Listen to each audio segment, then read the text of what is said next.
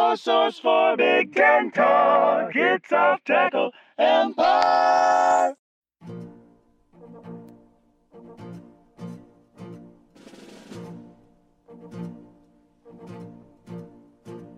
Welcome back to Off Tackle Empire, where we will be discussing the Indiana Hoosiers. We will be discussing the Indiana Hoosiers in a vacuum of much uncertainty because we have no idea how different things are going to be by the time this episode actually gets released. Yep. What is more recruiting? COVID? Or what is more fluid? Recruiting or coronavirus?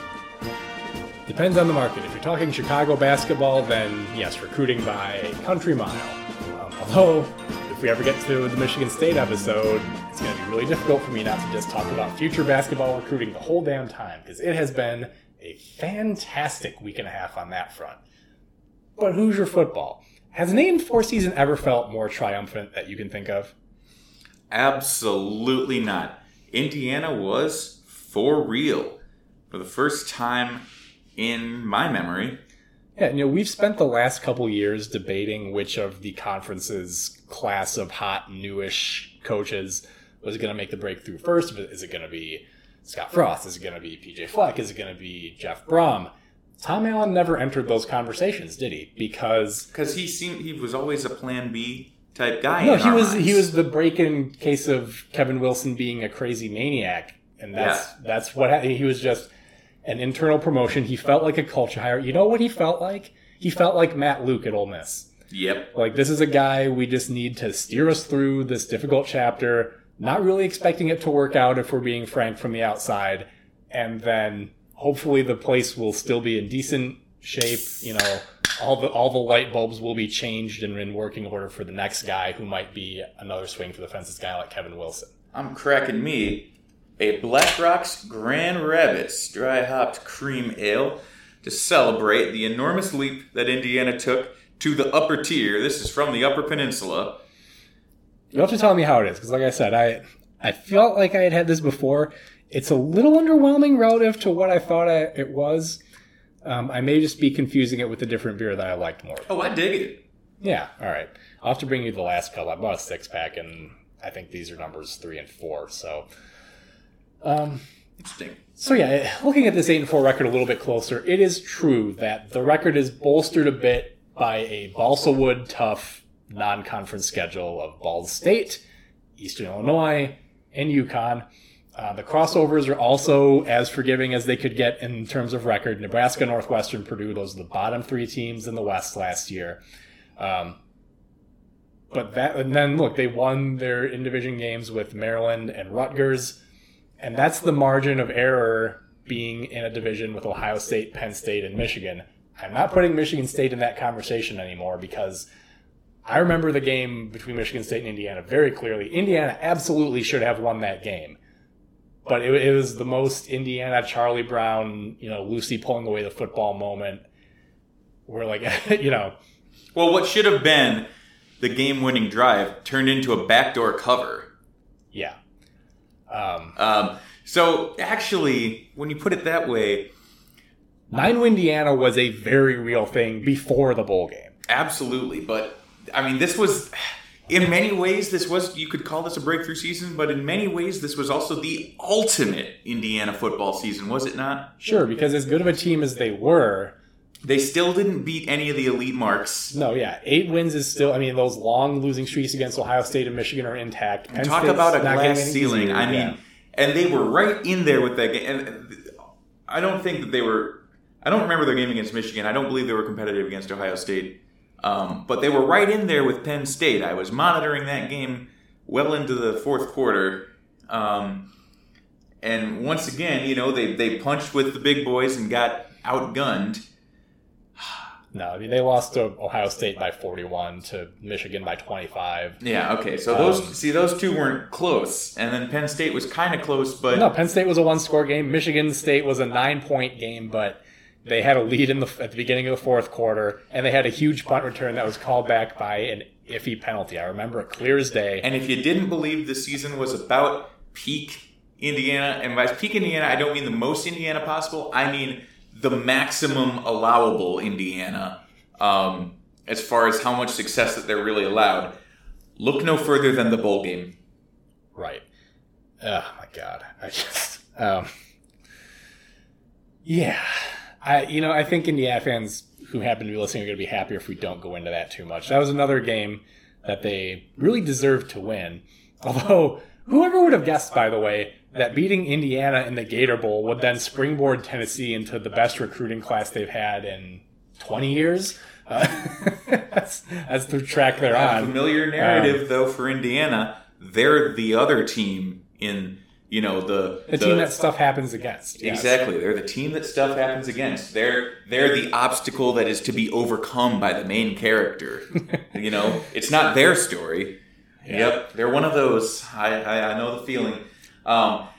If I'm an Indiana fan, I feel about that game the way that I personally feel about the 2014 NFC Championship game, which is still one of the things where when I think about, it's like, you ever have like your friend die in a dream and then you wake up and you're just sad, like you just, because in your head you've been living with like the reality that like a good friend of yours is gone now and it's been really sad, and you wake up and it's a dream, but you're just still emotionally hungover. It makes you think about that reality, yeah. It makes you think sad things just for the whole first part of your day. That's how I am about that game. That's how I imagine I would be about this one. Yeah. Like, not mad, just despondent. Yeah, and so, outside of the record, the story of the season for Indiana was this ongoing quarterback, not really battle exactly, but they named Penix the starter despite having a decent option in Peyton Ramsey, who'd played a couple years as a starter himself. But Penix kept getting hurt. Ramsey played really well. That situation resolved itself with Peyton Ramsey transferring to Northwestern. So Michael Penix Jr. is the guy now. And I expressed the opinion towards the beginning of last year, really before Justin Fields demonstrated who he was to everyone. But I still think this might be the case because Justin Fields is an obvious draft departure after this year, correct? Yeah, absolutely. But Michael Penix is a redshirt sophomore who does not feel like an eminent NFL draft procedure. You could get Penix for 3 more years still. And so last year, this guy was like a fairly highly touted 3-star, but the only news that he made with Indiana was that his name was amazing. That's the only thing I remember about his recruitment. I don't remember this being oh man, this is a huge recruit for Indiana. I remember, oh my God, that name is amazing. And sure enough, he wasn't supposed to be. There were some reports during his redshirt that, man, this guy is really damn good. Like, even with Peyton Ramsey having multiple years of eligibility left, he might be a factor in the future. But how many times do you hear about a recruit during a redshirt that's like, oh man, he's the best player on the field in practice whenever you're redshirting? I mean, heard this endlessly about Luke Ford last year. It could be true. Also heard the same thing about Aaron Cosby in Illinois practices, and he couldn't hit a 3. Yeah, so again, the point with all that is we had the discussion towards the beginning of last year. I don't remember in what episode exactly. You all are welcome to check the archives, as I know you frequently do. Check the receipts. Everyone loves to go back and listen to our Week 7 preview from 2017, I'm sure. But I expressed the opinion that if you were to have a league-wide draft, pick whatever pick your roster from whatever players you want, that I would consider taking Michael Penix first because he's a dual threat quarterback. He was a redshirt freshman at the time.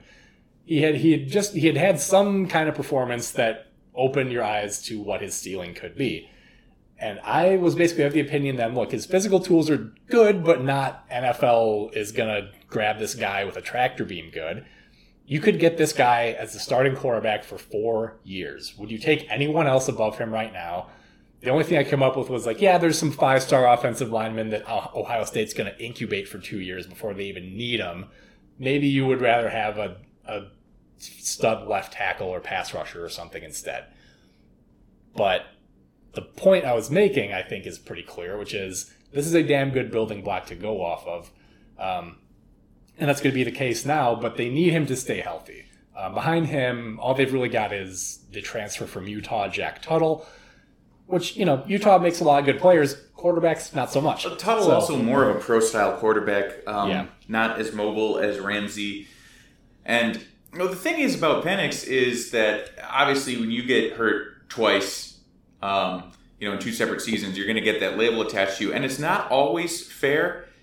unless you're talking about a recurring injury, which I don't believe his is. I don't think so, no. So I think it could very well be that he can't. I think his season ender was that he broke his leg, wasn't it? Yeah. Like that's, broken bones happen. So. That's kind of something that you can't really control All right, so that much. I mean, of course, I did break my first ever bone during a brief period of time where my physician thought that my asthma had something to do with lactose. So I wasn't drinking a lot of milk. I wasn't getting my calcium, and I broke a bone. And then I said, "All right, no, I'm drinking milk again." I played defensive tackle through a broken thumb with a big old club. You just bash guys. I can picture you just. But, I was really bad because I stood up like a linebacker on the snap. There's plenty of film of me. Pad level was just atrocious. No, my pad level was absolutely atrocious. I ain't heard I watched stiff some as a board out here. Yeah, I man. watched some film of me on the junior midget Broncos. Just in like whatever the opposite of firing off the line would be. Like I don't know, like burrowing into the line. standing straight up, misfiring. My weapon was jammed. I don't know. But that's what I was doing. What was amazing was that I also found film of me making tackles. I don't know how. Presumably the linemen you were facing were not the most technically skilled either. So look at the rest of the Indiana offense. They lose some support pieces on the offense, but they've got the big play guys, Freifogel and Fillier, both back. Which, I mean, they're going to dominate our Name of the Year poll again. Obviously, they had the winner, Penix, who we predicted would be a powerhouse for years to come. We might have an Indiana medal stand. I believe that Freifogel came in third. Could be. If I'm not mistaken. Because, I mean, of course, DiCaprio Boodle is a very, very strong name. Certainly likely to be a medalist again, but we could have an Indiana podium here. They have a little bit of a question mark with Peyton Hendershot, who had a breakout season at tight end, had a little domestic violence thing, did not lead to any jail time, but he's got a year of probation. He is suspended indefinitely, which could mean games or it might not. Who knows? And then up in the backfield, they've still got Stevie Scott and Samson James, who went into the portal briefly and opted to stay. So they've got a nice 1-2 punch there. On the offensive line, they're set at tackle. Nathan Bedford looks like a stud on the left side. Caleb Jones is a veteran on the right. They got to figure out their interior offensive line and their depth at receiver. But other than that, they got a lot to work with offensively. It's an interesting thing that keeps happening that you see guys, just dip a toe in the James Brown celebrity hot tub that is the transfer portal, and then go, "Ow, too hot in the hot tub." I don't see why you wouldn't. I mean, Might as well play the market, right?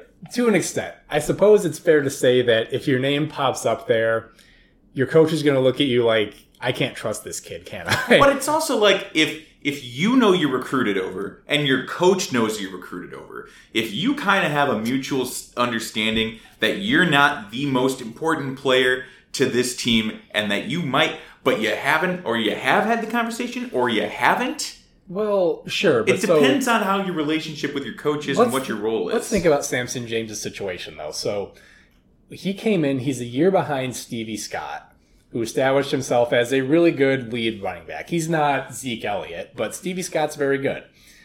James came in behind him. He's a highly regarded recruit. Ohio State wanted him. But what recruiting pitch would Tom Allen honestly have made to him? He's got an established, capable running back 1 year above him. What's the most he really would have promised a guy like James? Like, you will play? He did. He played. He didn't have huge stats, but he played and he was a factor. That's probably going to be the case again this year with an off season. Well, who knows what an off season of weight training under these conditions will do for you. Well, it depends on whether or not you have equipment at home, because I don't, and small's not the right word, but shaping poorly. That's the thing. It's so much easier for me to make gains in the upper body than it is for me to lose parts off of my waistline. But anyway, I'm not like, let's see, like Indiana was passed up in recruiting by the likes of Nebraska and Purdue, and I think that's probably because Tom Allen had to use a lot of his week one recruiting hours convincing Samson James to stay. Yeah. Yep. Talk into staying.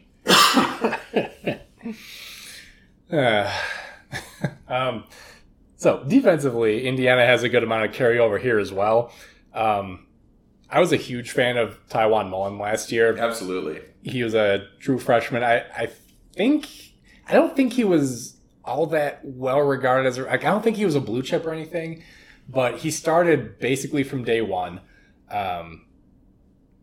He feels like a cornerstone guy. So I've commented in the past that once in a while, Indiana, when their defenses were bad, would have the occasional defensive back where everyone's like, actually, this guy's real good. Look at how many tackles he gets. I'm like, no, that's because your defensive back is getting a lot of tackles. That's an indictment of the rest of your defense. Yeah, it means, first of all, somebody has to make them. It means your linebackers aren't making any tackles, and it means your guy can't cover with the shit, and he just tackles the guy after they catch the ball in front of him. So I was never, I always thought, that drove me nuts. I don't know exactly why. But I don't think Tywone Mullen has big numbers because of that. I think he has them because he's really good.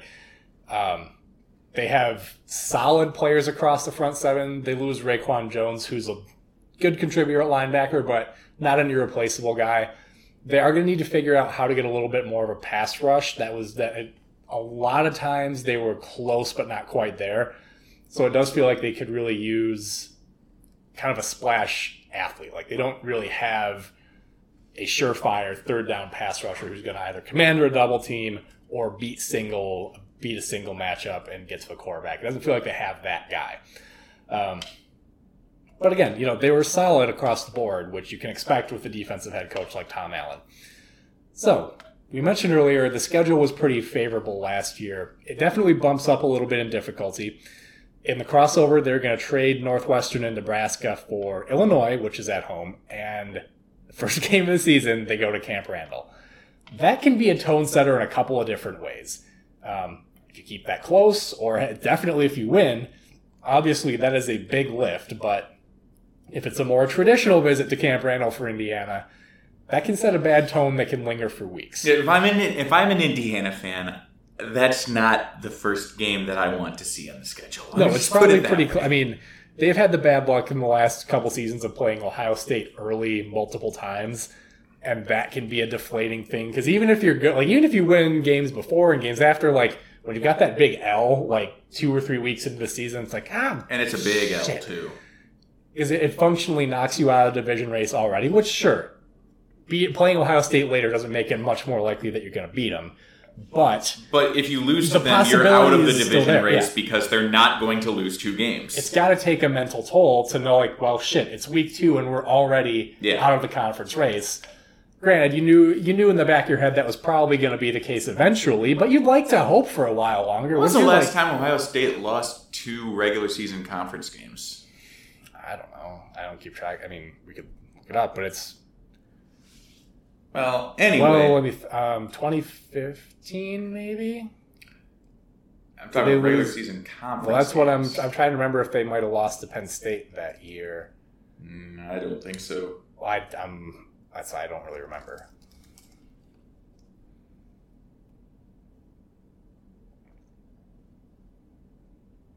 Definitely not. 2014 was no. 2014 is definitely no. 2013 is definitely no. Are you sure it's not more recent? Maybe 16? 16, I think. That was the year that Penn State... That was your Penn State won, and... But who else? Well, let's see. So 8-1 Big Ten. Then in 2017, Iowa beat them. Then in 2018, Purdue beat them. And that's what I'm trying to remember. Is did either of those years did they have another loss? In conference? All right. Well, because that's. Why did you make us think about this? This was a really depressing thing for you to make us talk about. Neither of us are Ohio State fans. You know that, right? 2011. 2011 was the last time. That's a fucking decade, more or less. Yeah. So yeah. If you lose to Ohio State, you're out of the division race. That's all there is to it. Yeah, gross. Let's talk about something that would usually be happier conversation for Indiana fans, but it sure ain't right now, basketball. Yeah, it's weird because Indiana football, right now, what it seems to me that they're doing is, you could argue that Minnesota more charitable, better occupies this position, but they're equivalent to Krillin, right? The strongest human character. So it's as I feel like I view college football differently as a fan of just an eternally shitty program. So it's like, like where you could reasonably see your program being someday. Because, I know we're never going to be like Ohio State level, but it's like, I could see a path to being where they are. And that's like, ooh, that would be really nice. You know what I mean? The strongest human character. Whereas in basketball... We've talked about this before. We definitely agreed Michigan is Vegeta, right? Yes. Okay, that's all. We don't need to go into that. Whereas in basketball, Indiana is a fallen god, if you will. That like this is not their lot in life. They're still adjusting to the idea that they're down here on Earth with most of the rest of us. So maybe like Tien? Yeah, well, that's the thing. Tien actually beat Goku one time. This is canon. Tien beat Goku in the World Martial Arts Tournament. Well, yeah, but like... Many people forget this. Yeah, but that's still significant because, who never beat Goku? Piccolo, Vegeta, any of his other rivals. Yeah. All right, so all this is... Indiana won the national title. Yeah, well, sure. I paused for a long time because I wrote something down here, and I don't know if it's really cool to say or not, but I can't help but wonder if the cancellation of the Big Ten tournament and the NCAA tournament might have been the biggest stroke of luck Archie Miller has ever had, because I don't know what the world inside of Indiana basketball public, or like social media is, but outside of it, nobody's thinking about him missing the tournament in his first 2 years as the coach at friggin' Indiana, because there was no tournament for him to miss. Yep. Well, that's not to say that again. Let me be perfectly clear. That's not to say that he's glad that it happened or that he's relieved. It's just what kind of if things were carried on as they normally would have, would we be talking about Archie Miller on the hot seat right now? You and me, non-Indiana people, would we be talking about that? I think we might be. Absolutely. So, that's all that I'm pointing at. As far as I'm concerned, they seem to have plunged the final straw. I'm mixing metaphors. They seem to have hammered the final nail into the coffin of the Crimson Quarry. Archie Miller and Indiana basketball did. Because they made Crimson Quarry give up. They murdered our beautiful Indiana boy. Look at them. They massacred our beautiful Indiana block. Yep. Yeah. So for that alone, Archie Miller is on my shit list. And I'm going to pose this question to you. Again, given Michigan State's on a little bit of a recruiting heater, that's understating it. I'm feeling a bit indulgent, so maybe you'll humor me. Is Indiana the premier basketball brand in the Big Ten anymore or not? No. Okay. How could you possibly... 5 banners, they still recruit as good or better than anyone else. I'm just asking, because I don't trust myself to have an objective view of that, because my natural lizard brain argument is, no, my team better. And I think on paper there's plenty of, certainly in the last 20 years, it's not even close. Since Indiana occupied a spot near the top of the college basketball hierarchy, because remember, you're talking to somebody who went to Illinois with the idea that we were an elite basketball school, a true blue blood, and has had to cope with the reality that that's not happened. Now, obviously, we didn't win a national title, so it's not quite the same thing. But when you're talking about how long has it been since you were on top of the near the top of the basketball world? For Illinois, 2005. So that means that you've got generations that don't even know about it. For Indiana, I'm thinking Victor Oladipo, 2013, that year when they got to number 1 and were a number 1 overall seed. Because have they been? I mean, they've warranted discussion because that year, getting back to number 1. Well, gave them some momentum after that. They won 2 Big Ten titles in a 4-year span. I think it was 13 and 16. And then, by the way, they fired Tom Crean. But, yeah, I don't think they are anymore. And I asked the question because, again, I think it's an obvious no, but I also recognize that I may not be an entirely objective perspective on that. So I thought I'd pose it. Not something I wanted to dwell on, But I was just wondering, and the reason I wonder about that is because of the conversation that we would be having, I think, had the tournaments gone on as planned, which is if, is Archie Miller the guy to get this in the place that Indiana fans want it to be? And if he's not, did Indiana basketball in firing Tom Crean just make the same mistake Nebraska did when they fired Bo Pelini or even Frank Solich?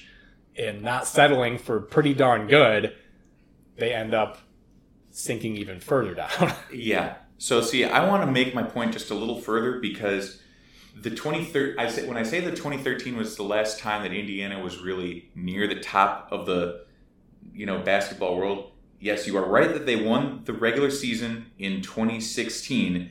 However, when I look at those final standings, they were the third highest AP ranked team in the Big Ten. The end of the season behind Purdue and Michigan State, which was number 2. So Michigan State, obviously the postseason didn't go very well, but they, still the point is, Indiana, despite being the regular season champs, is not viewed as like, yes, we're the power in the Big Ten. Since 2013, when that's really been the case, like they were a 1 seed, right? That's what I'm talking about. It's not enough to just win the Big Ten. You have to be expected to be a high are seed, you a 1 or a seed. 2 in the tournament? Are you are people picking you in their brackets? So you've had Michigan in the final. You've had Wisconsin in the Final Four.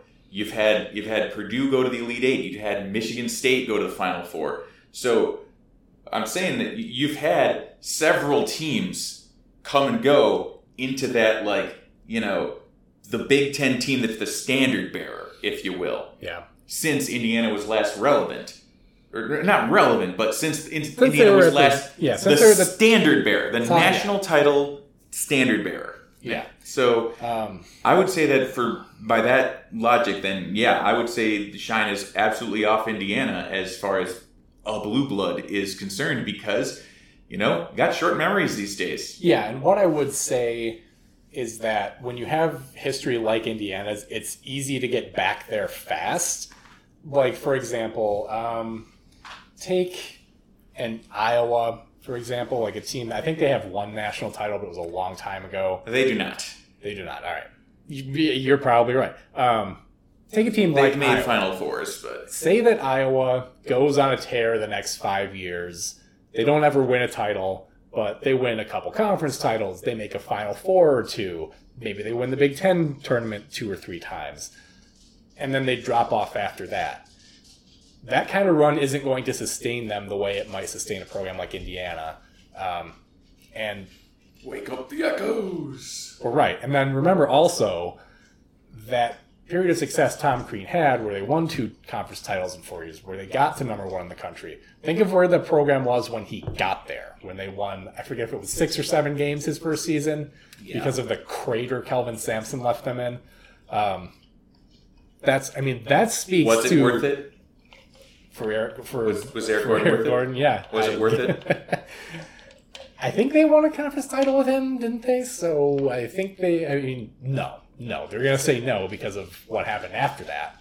But that's with the benefit of hindsight. So my point is... Now we both wish Eric Gordon had gone to Illinois. So my point is, you look at the speed with which Indiana was able to rebound, because there is still, you say that, nobody remembers 2005 Illinois. To an extent, that's true. But if Illinois picks up a little bit of momentum, the recruiting pitch is easier when you have something like that to sell, because they might not remember 2005, but kids still remember Darren Williams from the NBA, I think. I think most recruits are still old enough for that to be the case. Well, I hope that's the case. Hopefully when they started playing video games, they had the one with D. Brown on the back of the box. Nah, that would still be too long ago. That's quite a while ago. So anyway, let's get down to a little bit more of the brass tacks then. Indiana would have been, I think, a case study in the hazards of cream puff scheduling to your tournament hosts. To answer your other question is who is the standard bearer? It's Michigan State, and there's not even a close second, just because... Trying to be humble. You're talking about multiple Final Fours in the last few years, and there is absolutely no signs of stopping. The fact that people aren't regularly, all the time, pointing out the Middle Tennessee game is all you need to know, because Michigan State's accomplished so much in the short time since that happened that it's erased it. That and the Syracuse game, which was honestly maybe even worse. But yeah, well, first of all, let me tell you, the small little group of very noisy Michigan basketball people do point those things out all the time, because now that Beilein's gone, that's all they've got. Because guess what? Howard's never getting any 5 stars. That's what we figured out this last cycle, didn't we? So, Indiana's non-conference schedule was an impressive 11-1 record, but the problem is the only impressive win they got out of that was the Florida State matchup that was forced upon them by the Big Ten ACC Challenge. They did not choose any difficult games. The only other kind of noteworthy thing they had in there was Notre Dame, also part of a regular series they play in the Crossroads Classic, where they end up with Notre Dame or Butler every year. Tomato cans are than that. And so the problem is when you're in a difficult league and you end up with a sub-500 record, 9-11 overall, your non-conference schedule isn't going to buoy you back up into the tournament picture. Yeah, now if only there was a program that you could play every year that's like not too far away, that would absolutely sell out an arena, that a win over whom would absolutely catapult you into the top 10. If only that were the case. Play Kentucky, you cowards. I don't know. How about this? When Bob Knight dies, will you play Kentucky? Are we still humoring this old man's grudge? Well, and they let him back in the building, too, so now they're definitely listening to him. Yeah. So, on the court, Indiana was blessed with a deep and very capable front court. 5-star Trayce Jackson-Davis was probably the most impressive freshman of the year, not named Kofi Cockburn. I'll give you that nod. Although it was close. They also had the Butler transfer Joey Brunk come online, and then they had a couple of veterans in Deron Davis and Justin Smith. So they're running deep in the front court. Now, as far as this year goes, Davis is out of eligibility, so he's gone. Justin Smith transferred to Arkansas. But Jackson Davis made this mildly surprising decision to come back for a sophomore season, and they get one more year of Brunk as well. Yeah, Trayce Jackson-Davis might now be the best big man in the Big Ten because everybody else left for the draft. Yeah, that really depends on who comes back. Yeah, which we'll see now that there's a deadline. But yeah, basically every big man worth a shit outside of him declared for the draft. Well, did Luka Garza? I think he did. Formally, but even when he said it, he made it sound like there's like a 5% chance he's staying in. Like, I really doubt he's going to go. He basically said he had to get certain assurances. In this environment, nobody's getting those. So It wouldn't surprise me. In these uncertain times. Things are uncertain. But no, you're certainly right that, especially if you just project a reasonable freshman to sophomore jump, I mean, he showed signs of being a superstar. Presumably, he's coming back to demonstrate a perimeter game, which is going to be antithetical to Indiana's best interests because he was a force around the rim. They're not going to want to take him out to the three-point line and let him fire away, but that's what he's going to want to do to justify coming back. So yeah, it's exactly like Van Halen. Eddie, you are extremely good at playing the guitar. I want to play the synthesizer. Nobody wants to hear that. Nobody. Yeah. Absolutely nobody. But I want to play the synthesizer. Oh my God. Nobody cares. Play the guitar. This is what's talking to you, Trayce Jackson-Davis. Nobody wants to see you shoot threes. Do awesome dunks and nifty little post moves. That's what you're good at. The first Van Halen song I ever heard was Jump. And as a result, I didn't check out Van Halen for many years after that, till I heard Hot for Teacher, and I was like, holy shit. That's the same band? Like, what who's happened been here? keeping this from me? Eddie, as it turned out. They also got... We don't want to hear Eddie Van Halen play the synthesizer. We don't need to have Axl Rose in the glasses playing the piano. Just do the thing that you're good at. Yeah, so Indiana's presumably going to lean pretty heavily on Brunk and Jackson-Davis again. But towards the end of the year, they also got a little bit more out of Race Thompson, who's he's understatably good name team candidate. He's a former 4-star though, and that's, as we'll talk. I'll postpone. We'll put a pin in him for right now, and come back to this when we get to the recruiting thing. First, though, there is another reason for excitement in the backcourt, which is that the future is now for Indiana. 5-star top point guard in the 2020 class after reclassification is now is going to be coming to Bloomington. Christian Lander who is likely to take the starting point guard job from day one, because Rob Finney, the guy who's coming back, is hurt all the time, and even when he plays, he's been all right. But the ceiling that you have with a guy like Lander is just going to be much, much higher. They do lose Devontae Green out of the backcourt as well. He was very up and down. They've got Al Durham coming back. But beyond that, they're going to need guys to step forward. And since I mentioned the recruiting thing, I guess it was a shorter conversation than I thought it would be. We'll come back to that right now. They have a couple other intriguing recruits coming in outside of Lander. Really, Jordan Geronimo was a top 100 wing. And yeah. About time we had another Geronimo in the league. Yeah, it's been too long. They can expect contributions from him right away. Dude, Geronimo Allison signed with the Lions. Yeah, that poor guy. But look, you know what? He's getting paid to play football. Good. Good for him. Good. Yep. So yeah, Lander's going to be the obvious star. They've got Jackson Davis. They can expect contributions from Brunk and Al Durham, probably some from Jordan Geronimo. But other than that, to me, it feels like Archie Miller has got to find ways to get his non-centerpiece guys to contribute more. I mean, Romeo Langford was a huge get for him in his first team. He was great, and then he was gone. He's got Jackson Davis and Lander. Maybe those two guys together are enough. But he's recruited. I mean, it's not like he's had one guy classes and then a bunch of dregs. He's recruited excellent across the board, but he's not getting much out of anything but the very top guys. He needs guys like Jerome Hunter and Armand Franklin and Demezi Anderson. I bet you haven't even heard of any of those guys. No. I'll tell you what. Are you surprised by this? Because Archie Miller was a universally praised hire. I am a little bit surprised, yeah. I mean, because coming from a program like Dayton, you figured he would have been good at getting the most out of everybody. Like, you don't... Dayton is a historically, pretty good program, but yeah, it's they're fine. They're fine. It's also not a recruiting... it doesn't recruit itself. This is not the way that he won at Dayton. Yeah. I mean, I don't blame him for using Indiana's prowess and resources to get this caliber of recruit. He should be. Absolutely. There's no disadvantage to recruiting. It's a waste if you don't. But I am a little bit surprised that we haven't seen better and more consistent development out of the role players, out of the guys who are not the lottery picks.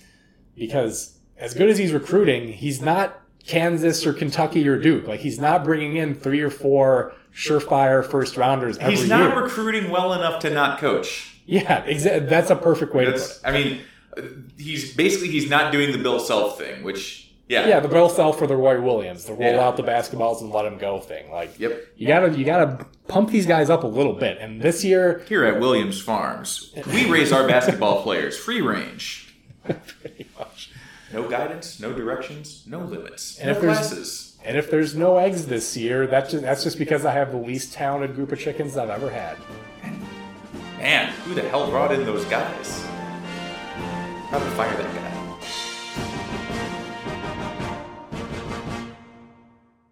Your source for Big Ten talk. It's Off Tackle Empire.